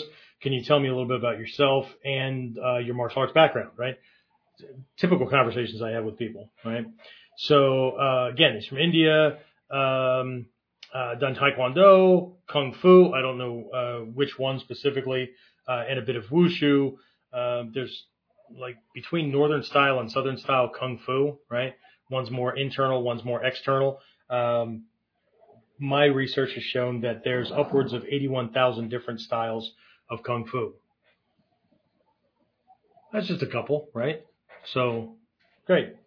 As a matter of fact, our Ninpo Taijutsu is similar to certain forms of Kung Fu, like Chin Na and a couple like that. But anyway, so yes, definitely your videos and articles have been helpful. He actually went into, because I say sir a lot and call people by their first names, or not first names, last names and things like that. Not just because of martial arts, but because of things I've learned about how students treat their teacher, or they do the same thing kids do, right? You go to first name basis and all that, and what they'll very quickly do is either elevate themselves to the seniors level or lower the senior to their level. So now you're on a peer-to-peer kind of thing, and that leaves the door open for people to start like cheating on the standards, right? Well, like this one really bothers me and stuff like that. Do I have to do that to get my rank? Yeah, let me show you a couple of modifications for that, because you don't know when you're going to end up in a situation like that. And for me to cripple you by going, yeah, it's okay, Bubba, don't worry about it. You can slide on that one, right? Not doing you or the world any good. Anyway, so he actually told me not to call him sir since I'm the senior martial artist. So anyway, I thank you for his background. How old are you? How long you've been training? What ranks, if any? That kind of thing.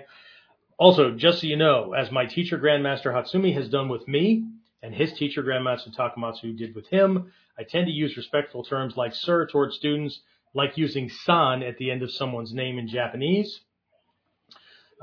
even sometimes using the term sensei to acknowledge someone's potential for mastery. Shrey Sensei has called students sensei all the time. Hatsumi Sensei has done that, right? And he's written about it, right? Not my fault people can't or won't read. That it acknowledges someone's potential, right? Takuma Sensei called him sensei when he was still kohai, when he's still junior, right? So I appreciate your concern because of the way things can be translated or even mistranslated outside of Japan and our lineages, but any discomfort should be recognized and seen for what it is. Okay? It's an egocentric thing, and it's not mine. Okay? Let's see. So it gave me more background on him, belt levels, that kind of stuff, right? So made a comment about Hatsumi Sensei moves effortlessly, a genuine master. I did not go into the fact that Hatsumi Sensei is now retired and almost exclusively wheelchair bound. So, but the role model is still there, right? So, ask him if he knew about KUDEN and all that kind of stuff, right? So here's this question, right? Is Hatsumi Sensei's Ninjutsu a mobile art or a stable one, right? I don't like to make assumptions, so I clarified that a little bit. But it did turn out that my assumption was right. He was talking about, is it a stationary stance kind of thing, or are we, moving around, that kind of thing, right? But this is important for everybody to get because there's all these questions about hard style, soft style, stable, moving, all these, this dichotomy, right? Is it this or is it this? Because people are just dying. Ego dies to just pigeonhole things. Because if I can pigeonhole it, two things happen, minimum. One, it's easy now. I've got a quick answer. And two, I can cut the rest of the system because, right, it's just this one thing. Okay? So when he asked about the mobile art or stable one, I said, which part of the art are you asking about? There are 9 lineages he holds Soke-ship to, not counting the countless others integrated that he received complete transmission to. If we're only discussing the armed and unarmed fighting system, that's one thing. If we're looking at the full scope of all of Ninpo, that may be something else. As a quick answer regarding the fighting system, a ninja always stays in motion to keep the opponent always in the wrong place and trying to get at him, physically, mentally, and emotionally. I'll send links. Again, he asked if it's stable, right? So I said, what do you mean by stable? And so, he did say that. So by stable, I mean lack of movement. An art like karate is stable. Hatsumi Sensei hardly moves, yet he defeats his opponents. An apt word, I would think, will be static. Okay. So what I said was that's what I thought. The answer is both. Okay. Everything is contextual and one needs options to survive. Okay. So what I mean by that is like Hatsumi Sensei, upper level people are processing way more than what a lower level student or just the everyday person is processing, right? We're processing things that most people don't even know exist, let alone that you can use it, right, in a fight.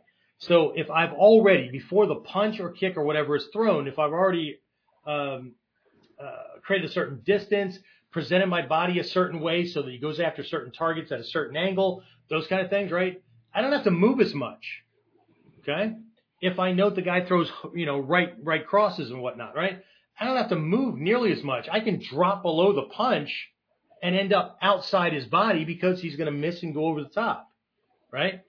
So, but in the beginning, you have to learn the big movements, right? Everybody wants to shortcut the process and move like Hatsumi Sensei in Shizen, little movement, no movement at all, whatever, right? Except that they forget that for decades, he started out big and then systematically dropped what was not necessary as he understood more about timing, distancing, angling, flow, those kind of things, right? To get to where everybody sees. I've always seen what he was doing as that's my model, right? That's my Picasso. That's my role model. I want to get to that point. What am I missing? What training did he do that I need to do to get there?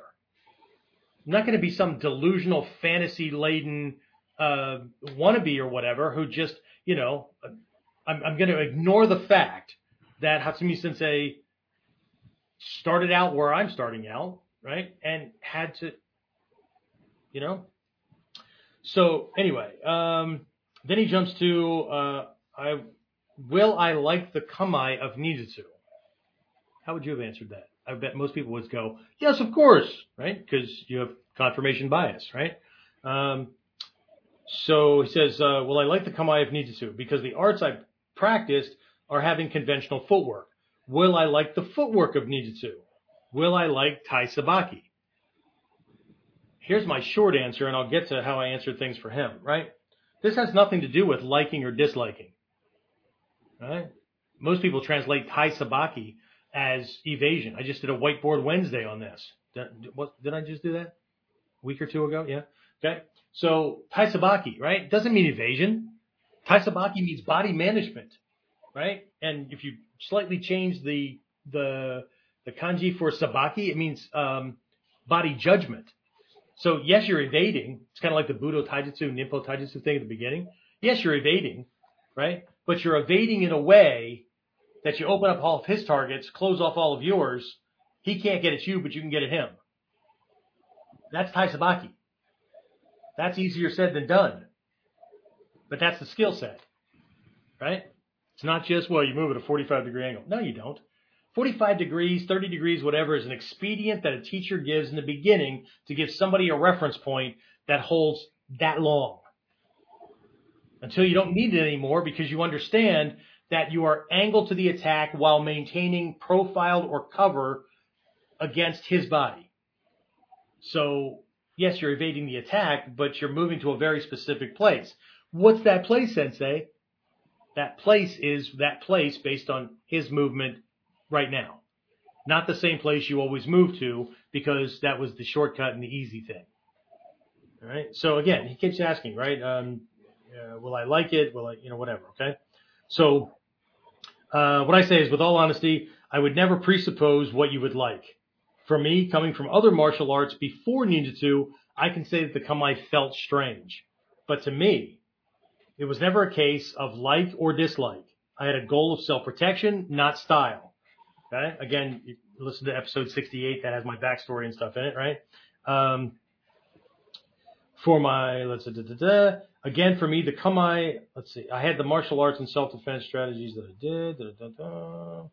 Anyway, again, for me, the kamae made sense from a natural human response perspective rather than a conformity perspective. Might they feel odd, strange, or different in the beginning? Yes. Will you like them? I cannot say. Why are you training in the martial arts, and what is your ultimate goal from all this? Okay. So he said he's training for self-defense. I watched a lot of videos on ninjutsu. It is a very intelligently designed art, and if they claim that ninjutsu is the best martial art, I have no arguments to refute them. Even though I don't like the weapon, but still will I dedicate myself to learning it because it's definitely one of the best, if not the best, ? My answer was I believe it's the best that I found for self-defense. And this, again, you have to understand my litmus test.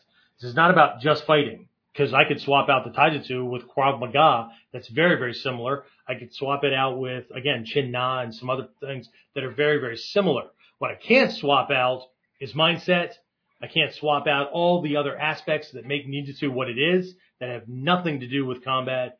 I can't swap it out with one system when I'd be surrendering 9, right, approaches to the same. So again, it's a different thing, right? But anyway, I believe it's the best that I found for self-defense. Again, this is for me, right?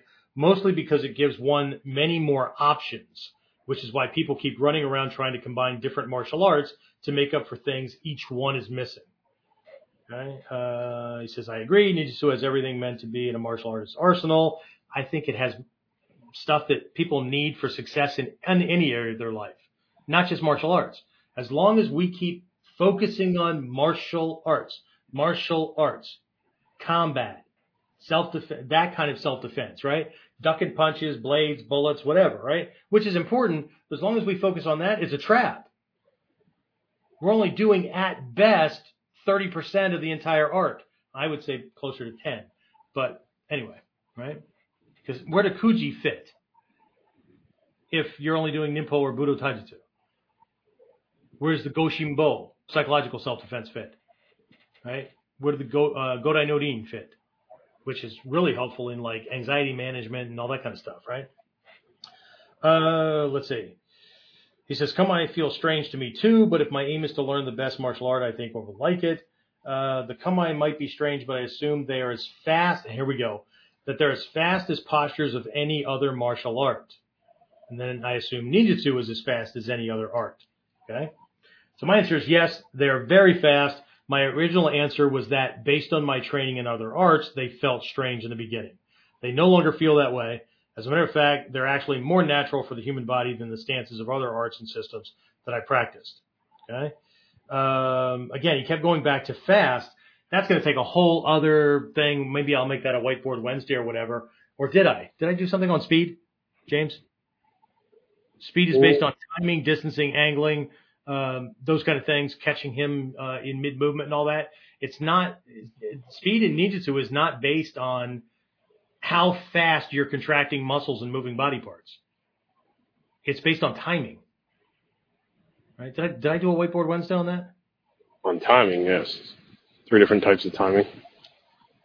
Right, that I require for my Nidan students, but did I cover timing as a speed issue? Or was it maybe just a part of that one? When it touched on it, I don't think there was one that you really hit on it a whole lot. Yeah, because the thing within ninjutsu and the thing that was really pushed when I was a white belt was we're going to get slower as we get older, right? Chuck Norris, to maintain speed, has to work out 4 or 5 times harder and longer than guys in their 20s. It's just the nature of the beast, right? So, but why would we? Okay? The things that we're focusing on, timing, distancing, angling, those kind of things, right, get better with age while muscles atrophy, the body slows down. It's just the nature of the beast, right? So if I'm going to defend myself against a 20-something, I'm not fighting like a 20-something. I'm not going to be focusing on conventional speed and all that kind of stuff. I know that rubs egos the wrong way, but hopefully your mind will change as you get older and realize that you really will become that kind of person that you're telling yourself right now, I'll never let my body get like that. Really? Well, I'm glad you're such an ESP fortune teller kind of thing, right? Because if you were already that good at that, why the hell are you taking a martial art? If you can already see into the future, won't you be able to know that you're going to be jumped by 3 thugs at the corner of 4th and Elm at 6:45 on, Wednesday, June 14th of whatever year June 14th happens to be a Wednesday, right? Wouldn't you fucking already know that? Then you could just go, well, shit, I'm going to be anywhere else but 4th and Elm Street at whatever time because that will completely avoid it. It's ironic to me that people presume to know, right? And their training reflects it. Presume to know how and what and where and whatever they're going to need when some jackwagon comes out of the darkness and tries to beat, break, maim, kill them, whatever, right? They presume to know what they're going to need, but they can't get the other shit in their life together because they didn't see that stuff coming. Maybe they can only see assassins. Maybe that's what it is. Okay? Just a bunch of bullshit. There's just ego games, right? One part of this art is get over yourself. Okay? To understand natural movement, to understand ninjutsu and what nature and universal justice and all that kind of stuff means within this art, means I understand what ego can do, so I need to get control of ego. I understand the nature of aging and all those kind of things. I understand that there are different types of personality types, learning types, communication types, all that kind of stuff. So it makes me study those things so I can better communicate with people and not cause conflict that comes up and manifest that way. Right? There's all kinds of things, right? Right? One of the first things I learned as a white belt after learning how to do Ichimonji no Kamae and Ichimonji no Kata was, by the way, there's a psychological form to that kata. There's an emotional form to that kata, right? somebody's yelling and screaming at you and everything, right? You don't take up kamae and then pow. I mean, you could, but you're going to jail, right? Or going to the morgue when their family comes after you, right? But what's the essential nature? What are the principles and concepts that make that physical model what it is? Now, take those same principles and concepts and apply that in an argument. Apply that against the pushy salesman. Apply that when the politician is promising you rainbow farts and sprinkles, right, to make all your problems go away without you having to freaking do any work, right? Use that against the social engineering machine that's trying to convince you that the emperor really is wearing clothes. All that kind of crap, right? So eventually the physical models, the techniques that everybody's just frickin' vibrating in their underwear all about, right, become models for controlling business negotiations, parenting, working within the marriage, being more successful in life, asking for that raise at work, all that kind of stuff. I mean, just, actually realizing that you are worth what you dream to be worth, and you're willing to face the blade that happens to be ridicule or as one of my teachers used to say, the dragons of ignorance, deceit, and manipulation, that kind of crap, right? And you're willing to face the blade by going into their office and going, look, dude, this is not cutting it, right? I'm not tolerating this kind of stuff, right? Or applying for jobs or positions or going after the girl or whatever that you believe, because everybody's told you, right? You believe is out of your league.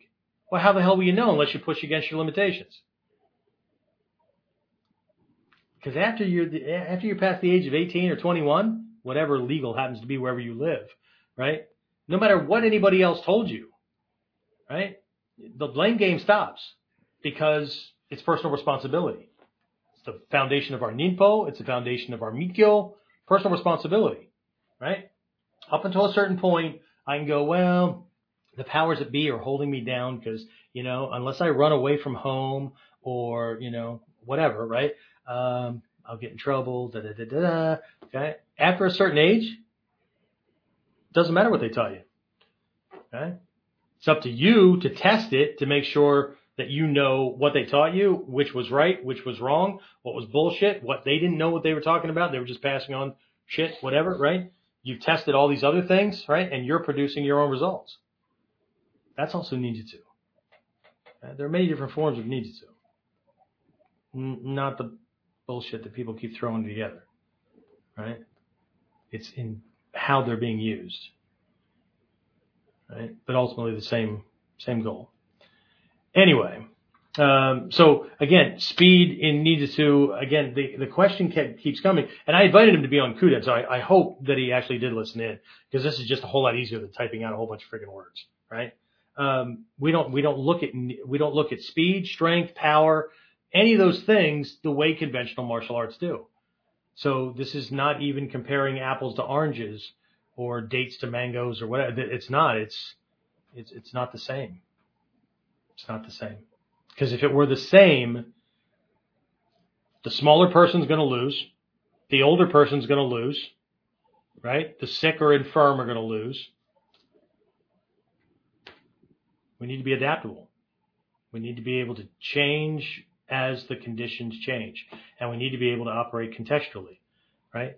The answer to punching faster is to walk my weapon as close to his target as possible before I launch it, instead of trying to stand way back here and cross that big void fast enough that I can catch him before he moves. How about if I just hit him while I'm busy avoiding the thing he's trying to throw, so he's busy missing, and instead of trying to cross a space that big, right? For those of you on audio, I'm showing 2.5, 3 feet, give or take, right? Instead of trying to cross that and use tricky little things like jabs and whatnot, right? How about if, as he's punching or kicking, I shift, and while he's missing and his target comes within 4 to 6 inches of me, right? I learn how to generate a butt ton of power, right? In 4 to 6 inches, right? Bruce Lee had a 1-inch punch. We have a no-inch punch, right? But it has nothing to do with inches from the skin. It has to do with the organ I'm trying to hit or the spinal column. That doesn't mean I'm going to punch through his flesh. That just means my perspective is different. It's not what it looks like. If you're always operating on being the fastest and you get an illness that slows you down, you better hope to God or whatever you ascribe to that you're never attacked on that day. Because all the shit that you practiced and held sacred will be useless that day. We should be getting better as we get older and slower. Because it's about wisdom, not about tricky, smart trick, whatever, right? All right, I'm going to wrap this up. Any other questions or comments that came in? No, sir. No? So I've either lulled people to sleep or I've mesmerized them or they weren't really listening anyway. So, okay. Again, if you're in the States or in one of the related Western countries and all that, where we have a Memorial Day for our fallen military folks and whatnot, or Remembrance Day or whatever you happen to call it where you are, again, don't forget the day, right? Or don't forget what it's all about, because even within our own martial systems, right? For this to make it this far without it being a sport martial art or a contest, right? Remember the contests were like for life, right? So never ever forget that people lived and died over the past several hundred years, 2,000 for needs to, lived and died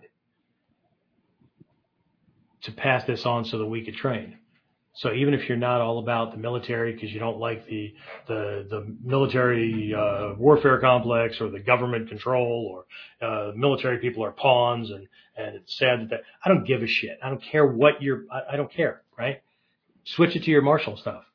That way now it's timeless and it crosses country boundaries and all that kind of stuff.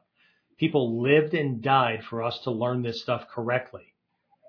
Don't dishonor their memory or effort.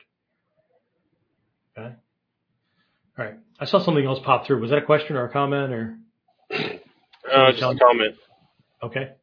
From Old Ways Training, thank you so much for your time and effort in helping me grow. Domo arigato. And you often give so much to think about. I usually have to go away and contemplate what you say. Well, that's what I do when I go to Japan too. So why should you be any different, right? I go for 2 weeks, train like 40 hours in 2 weeks, fill up at least one, if not two notebooks, and come home and spend the rest of the next 6 months to a year trying to sort out all the stuff that that actually got in and got on the paper. And then later on, little things will pop up, but it's the same. It's the process, right? KUDEN, teacher to student transmission, void transmission, right? This is not about techniques. It's not about techniques, right? But it's about all the stuff that, so everybody wants to learn the stuff on the densho, which is the moves, right? What about the stuff on the makimono, where the real power of the lineage exists? What about that? Without that, the densho techniques mean nothing because you don't know that you're practicing them the way the art is. And I know, I mean, I trust the master teachers, I trust Tatsumi Sensei, all that kind of stuff, right? Okay, but even I was in a class with Nagato Sensei one time, and he said, we're doing this kata, right? This is the way I do it, right?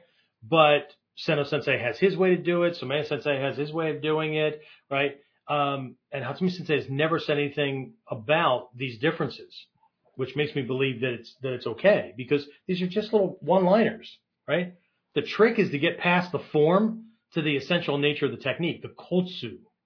Same thing, the essential nature of the art. But if we're only ever focusing on the monkey moves, well, shit. How many of those can you learn before you think you become a master?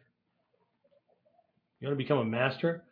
Control somebody who wants to beat, break, and kill you to the extent where they never attack, because they no longer see you as a threat or a viable target or whatever. Okay? So you know what, James, make a little note. There is a 3-phase transitions, kind of a transcendence kind of thing in the art to go from the ideal, right, where you set up your life in a way that nobody ever thinks about attacking you, all the way down to base level stuff for beginners, which is the actual physical combat moves. There's 3 levels, 3 phases in Ninjutsu training, and the ultimate is you become literally invisible. And I don't mean and you disappear, right? You are invisible in the eyes of the opponent or the attacker. They never think of attacking you. Okay? That is what takes decades to master. Right? So we start people off in the part that, well, you don't have that handled and you don't even have the second phase handled. So we got to start you off where you're most likely to find yourself, which is, since you couldn't prevent it, now you need to survive it. So let's make that a topic for an upcoming KUDEN. How about that? But speaking of which, so you know what? People can write in and let me know. The next week's topic is supposed to be how I handle haters, right? Because heaven knows there's enough things out there, right? Because I'm just the old fat bald guy who doesn't know what he's doing. And that's okay, right? You just keep thinking that. It's all cool. I'm all good with that, right? Or we could do that 3-phase thing on these different phases of our training, which has to do with life and ability and those kind of things, right? So, whatever anybody wants me to do next week, I'll be the dancing monkey. So those are your 2 topics to choose from, right? Either how to deal with haters, right? Which I know we all have to deal with, whether it's in the art or whatever, right? How to deal with those kind of people that have made it their mission in life overtly or maybe even subconsciously because they're just hardwired as a dick, to derail you from your success, right? Or we can do those 3 phases that I just mentioned. Okay. Either way works. I'm good, right? Because I'll just bump if we're doing the one, I'll bump the other to the next week. Either way works. Okay. So yeah, we good? All right. All right. Sure. So that's it. These things are turning out to be like 2-hour shows and stuff like that. And I think most podcasts are like an hour. So maybe I give you guys too much. What do you think? Well, tough, right? If you got to go to nappy nap or you end up hating me and decide that I'm not your cup of tea, that's okay. Because you know what? Part of my job as a teacher is to cause not to disqualify students. I don't disqualify anybody, but I do things in a certain way that cause potential students to disqualify themselves. Okay. Because I'm not changing things because of somebody's discomfort level, right? Ninjutsu. Persevering, enduring, overcoming hardship, overcoming challenges, and sometimes the biggest freaking challenge we had to overcome is ourselves. So I'm not watering it down. Okay? I will parse out the lessons in a way that make it easy for people to get it, but I'm not removing certain things because people feel uncomfortable. And if that's what disqualifies themselves, there's plenty of other teachers out there that will let you dictate the curriculum. It's the nature of the world today, right? Students have hijacked universities. Why not students hijacking martial arts? And it's easy, right? Just like people, as soon as the minister tells someone or gives a lesson in church that people don't like, what do? They go find another church. Or if they have the power, they fire the minister, get somebody in there that'll tell them what they want to hear. Okay? So if you don't think that's happening within the martial arts, there's plenty of people running around. There's plenty of teachers who need students. They need disciples. They need that ego rush, right? Good teachers don't need that. Good mentors don't need that. Okay? You should keep that in mind for the people that you mentor in your life as well, right? Don't go begging and groveling. You're worth more than that, right? That's it. All right, James, anything else? Terrence just said his vote was for the 3 phases. Okay, that's one. Okay, all right, we're going to wrap this up. I'll talk to everybody again next time.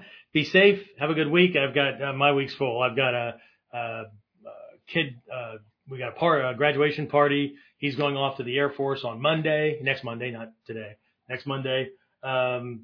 We've got a kids camp starting. I've got a whole new program, 6-week program for a certain type of group coming into the school, all kinds of stuff. So anyway, but that doesn't mean that we won't read emails and all that. If I don't get to it, James will, whatever. If you have any questions, comments, or you want to put your vote in for one of those 2 topics, you can send it to warriorc@warrior-concepts-online.com. Don't forget, like and subscribe to the channel if you're on YouTube. On Facebook, obviously, you can like things and whatnot. Share this stuff around. If you know people that, could benefit from it, whether they'll like it or not, doesn't matter, right? Let them decide, right? Share the stuff out and whatnot, help get the word out, and we'll go from there. I'm also producing more content, for YouTube. If you didn't see the wrist grab, the latest wrist grab, video, some stuff that we teach, Mod 1 people, check that out, right? That's over on, the Kage 36, page. Is there a link to that, to our YouTube page on Online Ninja Academy? Yes. Okay, well, just go there then and then hop over to get to the right place.